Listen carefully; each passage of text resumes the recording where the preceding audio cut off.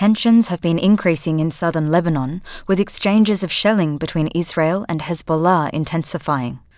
Hezbollah says in its most recent offensive it launched 62 rockets toward an air surveillance base on Mount Meron and scored direct hits, while the Israeli military says it struck the cell that fired the rockets. Josep Borrell is the High Representative of the European Union for Foreign Affairs and Security Policy. Speaking from Beirut, he has expressed concern that the Hamas war could spread across the region. Even war has laws. And there are international humanitarian laws that has to be respected. As I said many times, one horror doesn't justify another. And we have to understand that only peace will bring safety and security to the Middle East. The EU policy chief says Lebanon should avoid being drawn into the conflict between Israel and Hamas.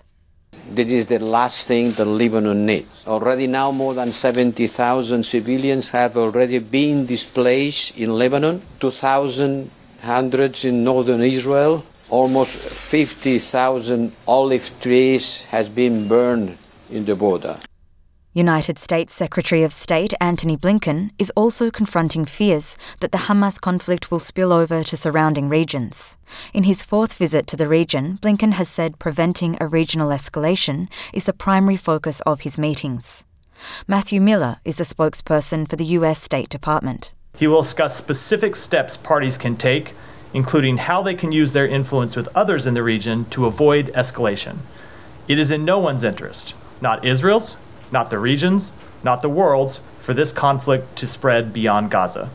Beyond his concerns about tensions escalating across the region, the EU foreign policy chief has his eye on the future.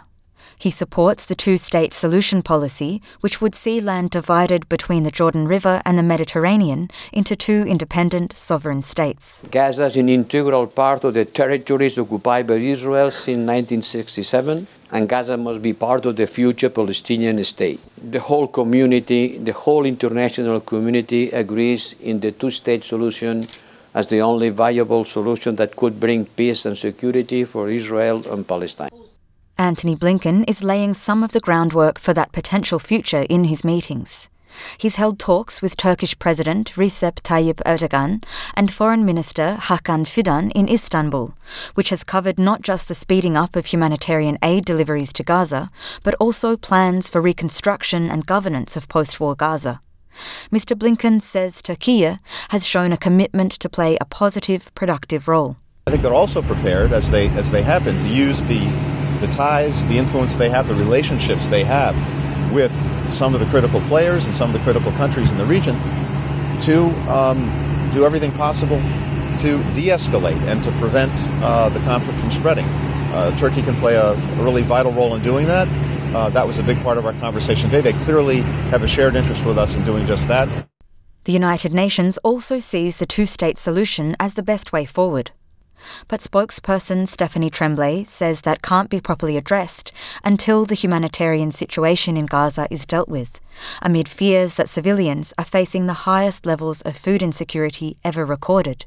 And famine is right around the corner. We and our partners continue to do all we can to meet the massive needs in Gaza. However, they say the current response is only meeting a fraction of people's needs. Really, what is important is really to work towards the two-state solution, to have first the humanitarian ceasefire, to try to find a way to address the immense and growing needs of the population there, to facilitate the aid of humanitarian delivery, to release all the hostages, and to resume work seriously towards a two-state solution.